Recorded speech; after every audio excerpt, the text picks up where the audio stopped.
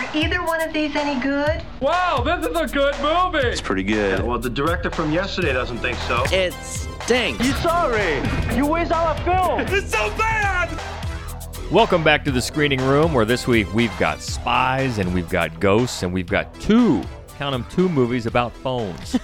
So all sorts of variety. Welcome. She is Hope Madden. He's George Wolf. And we are from madwolf.com, and we've got the new ones in wide release, and we've got some new ones in limited release, and then also, as always, we'll check out what's new on home video, as well as a quick look at what's coming next week. So let's get right to it. The big one this week that we've been looking for, and it's gotten some buzz, especially for one particular scene that we'll talk about. It's a story of an undercover MI6 agent being sent to Berlin during the Cold War to investigate the murder of a fellow agent and recover a missing list of double agents. It's Charlize Theron as Atomic Blonde.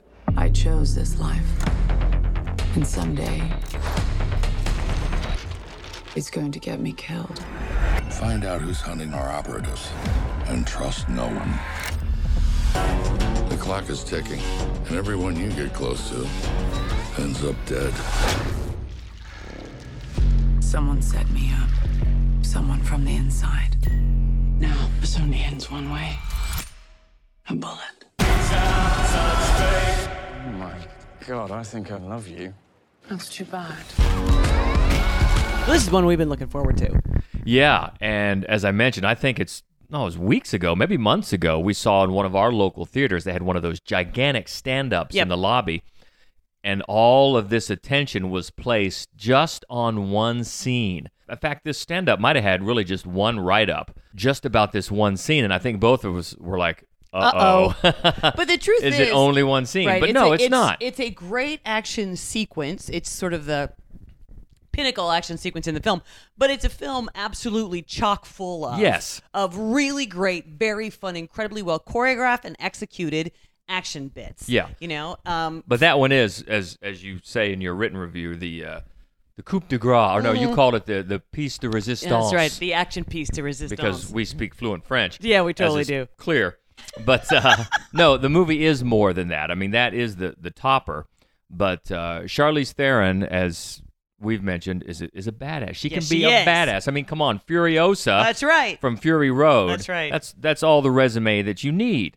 But she's good in this, and it's funny that it happens just when, and I think we talked about this last week, you had those stories where Chris Hemsworth was saying that he thought the next James Bond should be Charlize Theron. Right. And this movie is kind of, I don't know, maybe he'd already seen this movie. I don't know. That could be. But it's kind of a nod to that because she is an agent, an MI6 agent. Right. And you can definitely see how that could work. I mean, I could be all for it. Yeah, she's because she's just, she cuts an impressive figure. She's very cool and sleek and collected.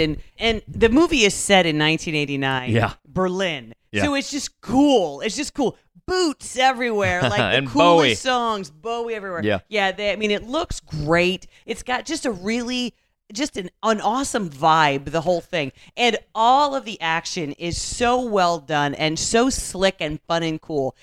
The story isn't great. Well, that's the thing. It needs all these other things because, let's face it, it's got a story taken from a million other spy movies where you've got this stolen list that will uncover all the undercover agents, and that list cannot get into the wrong hands, and maybe it's going to be sold. I mean, I think the first Mission Impossible movie, that was the plot. Yeah, it's been used many times, so there's nothing new. Oh, and the first thing you think of is, who's keeping a list of double agents?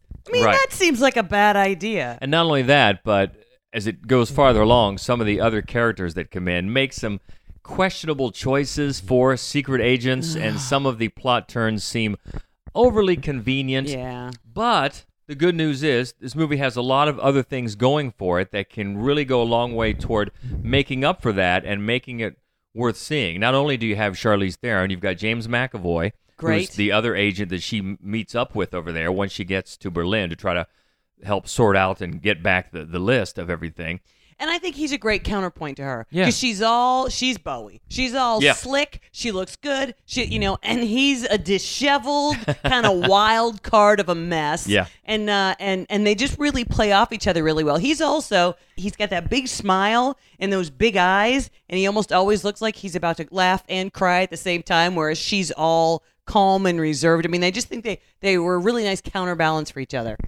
Yeah, they are, because she's like German era Bowie. Yeah. Very cool like that. And then he's all over the place. In fact, it's very clear that they want you to question his loyalties. Sure. I mean, he's all over the place, and he has been there. He's been stationed in Berlin for a long time, so he knows all the ins and outs, and he's running all these black market goods that he's selling out of a big warehouse, and he's the man over there. But so much so that, you wonder just where are his true loyalties. So some of it you'll be able to see coming, but it is more the style, it's the vibe, and it's the action. And the director is another one that is coming from the world of stunts and stunt coordination. In fact, I believe he worked uncredited on the first John Wick. Yeah, he was a stunt coordinator, and he's an uncredited co-director. And I think that's one of the reasons that the two films are kind of being compared. Yeah.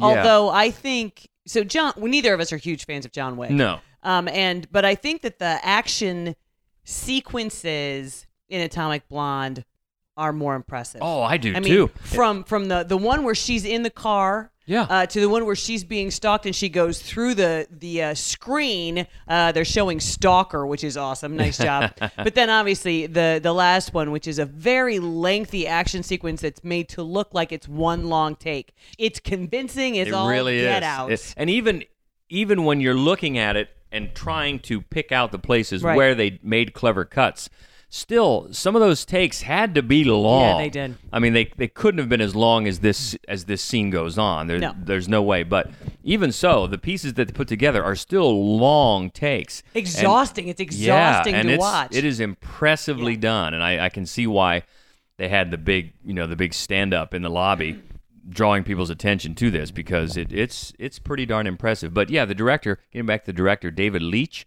Mm-hmm. That's the funny thing about John Wick, and one of the reasons I continue to just be a little baffled by the love for that movie, because I remember thinking that for all I was hearing about it, that the action wasn't that impressive. And this, I totally agree. The action here is much more impressive. It's an amazing looking movie. Yeah. Now, one of the problems, I think we both thought, one of the problems with the movie is a secondary character, a secondary kind of a newbie agent, played by Sofia Boutella, who just played the Mummy in the disaster that was the Mummy. Yeah. And her whole character, you just have to wonder about what's her purpose. I kind of think we know her purpose. You are being much kinder about it than I am. From the first time she's on screen, I'm like, well, it's a thing. For a spy, she sticks out like a sore thumb. Yeah, she And then does. eventually she really just evolves into this mess of a character. I mean, I feel badly for the actress because the character is so ludicrously written. Made me want to smack everybody involved. Well, and also you can see in the trailer that they include a little bit of the girl on girl scene. action, so, right? Like, that's when you start to think, okay, what other purpose does this character have here? And even so, the choices that she makes for a super spy, or she must be, in the training program. Yeah. Like Project Bootstrap. Is that how she got on the Project Dumb as a on the bag team? of rocks? Yeah. So although her character does not do well, but now I want to throw just for a second, he's got a very small part, but Bill Skarsgård of the many Skarsgårds. Yeah, how many are there? They just keep making him in the lab somewhere. Right. Well, he's the important one because he's Pennywise. Right. And that's the one we can't wait for. Yeah, it comes out next month, and I couldn't be more excited. And I think a new trailer dropped today. Dropped today. Yeah. And it's awesome. I'll tell you what, I didn't think I'd be as excited about it as I am. It looks good. Oh, it looks great. It looks good. Yeah, and he looks great. He's got a somewhat of a small part in here in this movie, and that's another one of the impressive action sequences. The umbrellas, all the umbrella scene. The umbrella. That's a cool scene. It's a very cool well scene. choreographed, and the umbrella scene itself does not have a lot of action. It leads to some action, right. But the way that they pull that off with the umbrellas is pretty cool. Yeah, it's certainly not perfect by any stretch. Oh, it's very enjoyable, and it looks so cool. I mean, it's cool. It's just a cool movie. It is very cool, and if it's setting up a franchise, because it's based on a graphic novel, right? The Coldest City. Mm-hmm. Well, that's a dumb name. Atomic Blonde is so much better. That's such a dumb name. It should have been a Tom Cruise movie. I still can't get over that they didn't call that Edge of Tomorrow Live, Die, Repeat. Remember how stupid title was? Yeah, and then you found out that stupid. that was the tagline, Live, Die, Repeat. No, that's not your tagline. That's your title. But I digress. Yeah, this is a much better title for this, Atomic Blonde. So I assume if it's a graphic novel then that it has further episodes, so we may be seeing this depending on how much money it makes. But if this is the closest that she gets to playing James Bond, it's pretty good. I mean, this is grittier than a James Bond, and I think it's more outright violent. I don't think you even see today's James Bond involved in action sequences like this, like hand-to-hand combat. I mean, he may be flying down the Alps on skis or something like that, but as far as hand-to-hand combat, this goes really above and beyond, I think. Yeah, there's a great deal of it. I mean, this is more like Jason Bourne hand-to-hand combat. Yes, exactly. You know, although it's quirkier, it's more highly stylized, it's cooler looking, it's definitely not gritty and doesn't even begin to try to be realistic. It's just cool. That's right. It's just cool. Yep, exactly. In that 1989 Berlin kind of way. And it's making 1989 cool is not that easy. No, it's tough. I lived there. It was bad. And the other wide release movie this week is the latest from Sony Animation, and it's the story of Gene, a multi-expressional emoji setting out on a journey to become a normal emoji in the Emoji Movie. Welcome to the secret world inside your phone, where emojis like me work and live. Incoming text! We are go for meh. Who, me? What's he doing? He's making the wrong face! What is that? I've got to get this phone fixed. This has never happened before. And now Alex has made an appointment to wipe out his phone. If Alex deletes the phone, our whole world gets wiped out. I think we can make things right. We just have to go to a place where no emoji has gone before. The cloud? I know a shortcut through some apps. But no one's ever left our city, and they'll send bots after us. I suppose it was natural after the success of the Lego movie. They're looking for things to make the movies about. And this is one I was not looking forward to, but I'm happy to say I guess the low expectations made it come out better than I thought it would be. It's certainly not great, but it's clever. And it's T.J. Miller is the meh emoji. And let me first say, we're not users of emojis. I hate them. We don't pretend to understand. It drives me, I hate when people send them to me. I hate when they're in my text. I just hate them. There's probably an emoji for that. Probably is. Because I did find out, for people like us, this movie teaches you a lot about the emojis. Obviously, we know the thumbs up and we know the poop. There are lots of other emojis. Yeah. There's a fried shrimp emoji, which I don't know why you're going to use that, but they have one. And but I will say that when the poop emoji has the voice of Patrick Stewart, that's genius. It seems right. Yeah, doesn't it seem right? It does seem right. It just classes up the joint, and they do have some fun with that. They have some fun with a lot of aspects of not only the poop emoji, but all the other emojis and the whole smartphone phenomenon and the whole computer phenomenon. And what it is basically is a knockoff on two great Pixar movies, Toy Story and Inside Out.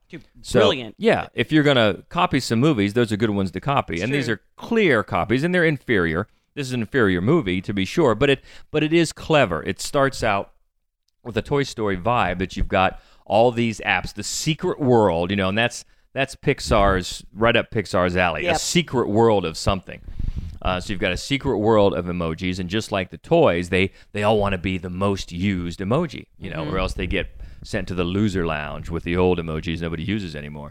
Probably the ones we would use. No. But we wouldn't even use those. So T.J. Miller is the voice of Gene, the meh emoji. And by the way, his parents, Mr. and Mrs. Meh, are voiced by Jennifer Coolidge and Stephen Wright, which are just that's perfect. It really is, especially perfect. Stephen Wright. Oh He's yeah, such especially a voice. Yeah. No, exactly. But anyway, so he messes up on his first day in the phone. Gene does, yeah, and he gets labeled as a malfunction. So then he is targeted for deletion. Uh-oh. Yeah, so then they have to go on the run, and that's when it becomes Inside Out.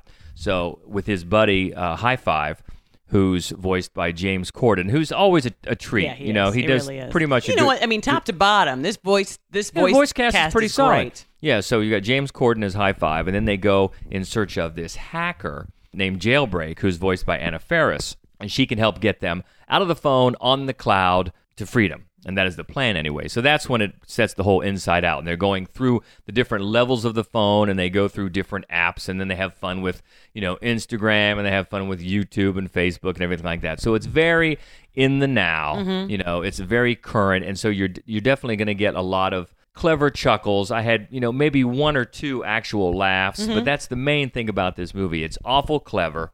You do have, as you said, you have some good voice talent here. Maya Rudolph, and with Patrick Stewart we mentioned. Smaller parts like Sofia Vergara.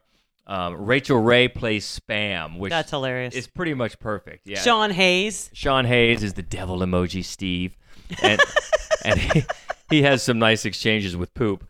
So I just want to count how many times you say the word poop today. Well, at one point they do call him turd. So, they have a little variation there, but so that's the main thing about it. It's clever and not much else. And then it goes to selling that, the age-old message of be yourself. You don't have to fit into this nice little box like an emoji. That's the whole thing with the meh emoji. He stands out because he doesn't just feel meh. He feels all these other feelings, and so he wants to express them. So, these are well-worn themes, and you're going to have a movie from Pixar that usually takes those and expresses them so much better with so much more poignancy than this movie does. And, maybe that's unfair to hold it up to those standards, but that's the territory it's going in by its own accord. That's how it's written. Really, the movie amounts to a bunch of clever ideas that are just underdeveloped. So the whole thing, in line with its main character, is pretty much meh. And that's the Emoji Movie. One in limited release that we really couldn't recommend more highly. In this singular exploration of legacy, loss, love, and the enormity of existence, a recently deceased white-sheeted ghost returns to his suburban home to try to reconnect with his bereft wife. It's a ghost story.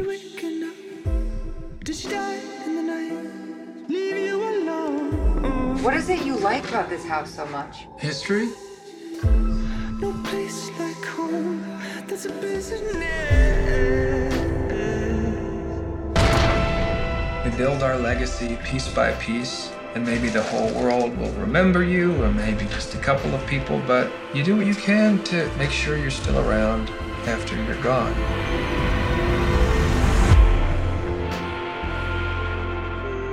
The first thing to know about this movie is it is not a horror movie. Yes. At all. No. And hopefully the trailers will do enough to lead people to that conclusion, because I know recently, there's a lot of conversation and a lot of horror fans get upset when they feel like they're being led to believe one kind of a horror film is not the one that they're looking for. And this one, it's called a ghost story. It has a white-sheeted ghost, but it's not a horror movie in any way. And it's tackling such big existential themes, and it turns out to be a very sweet irony that it's done through personification of basically a child's Halloween costume. Right.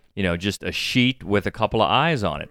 But it's writer-director David Lowery, who did Ain't Them Bodies Saints. Love it. You probably didn't see it. You really should. It was great. And he also, I just found this out, he was the editor on, remember Upstream Color? Oh, yes. What a weird but very love cool that movie. He was the editor on that movie. Nice. So anyway, yeah, Ain't Them Bodies Saints. And then he took a detour a couple of years ago with Pete's Dragon, the live-action redo. And his next movie is Peter Pan. Yeah. I was pretty disappointed in Pete's Dragon, but boy, he's back to form in such a great way. I think it's one of the best movies I've seen this year. But it's going to be one that is polarizing. It introduces us to a couple. They're only known by their initials, C and M. It's, again, for the same leads he had in Ain't Them Bodies Saints. It's Casey Affleck and Rooney Mara. And they're a loving couple. The main thing we see about them is that they're kind of at odds over moving from their current house. He doesn't want to, and she does. But then not too long after that, he dies in a car accident. And while she has to move on with her life, we see his spirit rise from his body in the form of this white-sheeted ghost and then just begin wandering.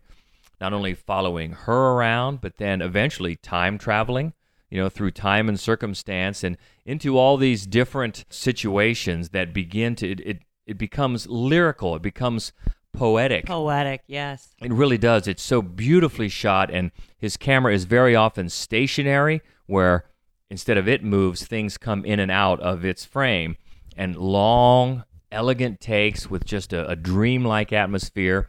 Many stretches with little to no dialogue, so much so that it's going to remind you of Terrence Malick in some ways, and in good ways. And a lot of the narrative is loose and abstract, but you start to get a feeling for where he's going. And, to me, it's a movie that you really have to give yourself to. And I did. I mean, all the way in. I was all in on the concept, so much so that when you finally have this random character, about 3/4 of the way through, a random character has a pretty good-sized monologue that becomes, you realize, okay, this is the conscience of this movie. And on one hand, it seems a little out of place, like all of a sudden it's telling so much when it didn't before, but I loved it that it didn't come from the two main characters, because they are always out of our reach, and I think that is important with the theme here of the passage of time and the inevitability of death, and the search for love and connection throughout all those themes in your life, and what does it mean to leave a mark after you're gone? How do you do that? And it's really such a deeply felt movie. I thought just a beautiful, beautiful movie, and it's in the opening, the very opening before anything happens. There's a quote from the Virginia Woolf short story, A Haunted House. Mm-hmm. And as it goes on, if you know anything about that short story, you can really start to see how this, in some ways, is parts of that short story brought to the screen. You can definitely see where it's probably a major inspiration. And then it leads to a sudden, but I thought just a glorious climax that is one that you really want to talk about almost immediately after you've seen the movie. And it's one of those that some people are not going to like because it's not wrapped up in a nice red bow and that ties everything up. But I thought it was just a glorious way to end it, and on just a beautiful, beautiful journey of a movie. And again, I think it's one of the best of the year so far, and I would definitely recommend. It's in limited release, but if and when it comes to your area, I wholeheartedly recommend A Ghost Story. And then another one that's out in limited release but also simultaneously available on VOD is called It Stains the Sands Red. That's a great title. I like that title, yeah. It's a great title. And it's from the same people who used to be called the Vicious Brothers, and now they just go by Colin Minahan, who is the co-writer-director, and then Stuart Ortiz, who's the other co-writer. So they mellowed. They're not vicious anymore. They're not vicious anymore. They're just dudes. The dudes. And what I like about this movie in particular is that it takes a story structure that is so specifically male, which is basically, a journey toward redemption. It's very masculine with zombies. And they make it a very female story. So the lead is a Vegas stripper, and she and her low-life thug of a boyfriend are fleeing Vegas during the zombie apocalypse to make it to an airstrip to join other low-lifes to fly to an island off Mexico. Clearly, that's never going to happen because it's a zombie movie. Sure. Right? And they run off the side of the road. They're all coked up, and then one lone zombie sort of catches her scent. And she's got 30 miles she's got to walk through the desert to get to this airstrip before they leave without her. And it's a Romero-esque zombie. It's a very slow-moving but relentless zombie following her like 8 feet behind. She's shouting things at him. She's, it's very interesting the way they build it, and it's fun.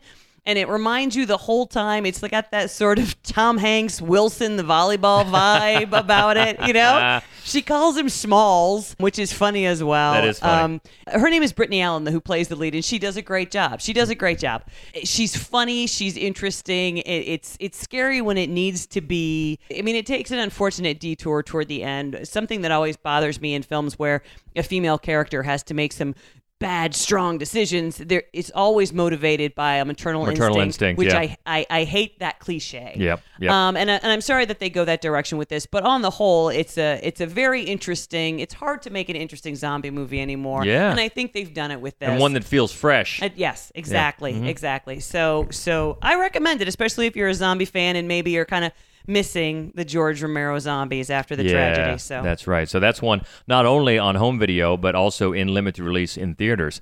And another one that comes out this week on home video is Ghost in the Shell, the live-action remake starring Scarlett Johansson as Major. And this is another one where I remember before we saw this movie, we made sure to rewatch the original Ghost in the Shell, and I think we're in agreement. We just don't see the love. I mean, no, I know it's so overrated. I know there's so much love for that anime version of Ghost in the Shell, but we didn't see it. So all the way around, even though this version is not a great movie, no, it's an upgrade from the anime version. I like a lot of anime, but I like Miyazaki style anime. Right. I get so bothered by sort of I don't want to ogle naked drawings. I don't want to, and that's to me far too much of what happens in the original Ghost in the Shell. In the live action version, she's not just needlessly naked with cute knee socks on, because nobody would fight crime like that, George. That's right. She's a cyborg. That's not to sidestep the whitewashing angle of the casting. Right. Guilty there. Yes. But on a movie level, it's better. The dialogue is better.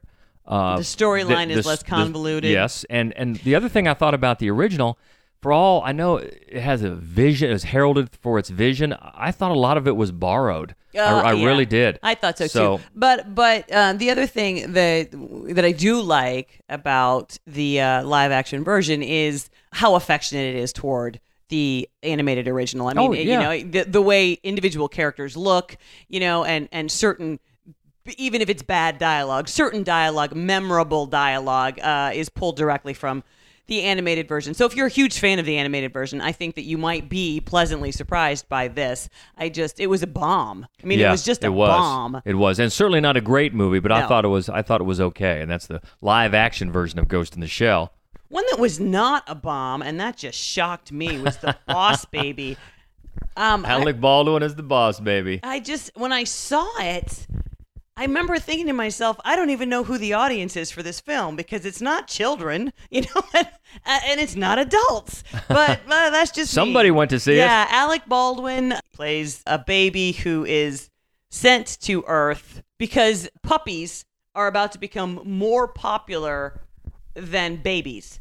And so he's got to come to Earth and strategize, brainstorm, ideate, and try to make sure that babies are more popular than puppies. It's a bizarre storyline when the basis of the story is basically, right, a boy who's been the only child suddenly has a baby brother and believes his parents don't love him anymore. That's the actual story. And then all of this other convoluted boss baby stuff is sort of layered onto it and nonsensically, as far as I could tell. Plus, it's a funny way to take the original book had a very understandable premise of, like, when there's a new baby in the house, that baby is the boss because it demands so much attention. Exactly. But then to then flesh it out with this was a bit quizzical. Oh my God, it really was. It's so convoluted. It's so bizarre where the story goes. But you know what? People loved it. They did. Glenn Ross. That's it. And the other one out on home video this week is a story of a single man raising his child prodigy niece, and it's called Gifted. So it's Captain America, right? Chris Evans, and he plays the uncle of this little girl who's a child prodigy, whose mother had been a genius, his sister, and she had killed herself. And so he's been raising this little girl, and he finally decides that she needs to start public school. So he works on a fishing boat, and Jenny Slate is the teacher that his niece, played by McKenna Grace, she's great. And Jenny Slate recognizes that this little girl, this 7-year-old girl, is considerably smarter than she is or than any of the other teachers in this school. Right. So she thinks she's being helpful, and she tries to get the little girl into a school for the gifted, which is exactly what her uncle, played by Chris Evans, doesn't want to see happen. Right. And then what winds up happening is the grandma gets wind of the fact that this granddaughter, who she's never had a single thing to do with, is probably as gifted as her daughter, and so then she wants to take custody. And the grandma is played by Lindsay Duncan, who's great. She's always great. She's always great. Dolphin blue in Reflecting Skin. That's the first time I saw her. She's great. Always great. So, it ends up being a bit of a schmaltzy sort of Kramer versus Kramer, kind of a custody battle and what's the best thing for the kids. But it's more clever than I would have given it credit for before I went to see it. I was afraid it was going to be incredibly heavy-handed and schmaltzy. And Chris Evans is great. Jenny Slate is great. And I'm telling you, this little girl, McKenna Grace is her name, who plays the gifted daughter. She's wonderful. And I think any of the scenes, in particular with Chris Evans and Lindsay Duncan, with the mother and son, who are obviously estranged at this point, they just do a great job together to display this strained but honest love that this mother and son have for each other. And their scenes together are really remarkable. It's not a great movie, but it's a nice movie, and it's better than probably it should have been. So the big recommendation this week in the theaters, if you can find it, is A Ghost Story. Atomic Blonde is worth seeing. Yep. And next week, boy, we look forward to, but I don't know. I do look forward to seeing Detroit. It's going to be a tough watch, I know, but looking at some of the early returns, it apparently is just fantastic. Yeah, not a surprise. Catherine Bigelow coming back to the screen. Also, The Dark Tower. A little worried about that one. Based on the quality of the movie poster. Yeah. And also Halle Berry in Kidnap. I'm worried about that one because that was supposed to come out like 6 months ago and just keeps getting usually pushed. A bad sign. But we'll see. That is next week. Let us know what you thought about any of these movies. We love to keep the conversation going all the time, anytime, on Twitter. You can find us at Mad Wolf. That's MADDWOLF.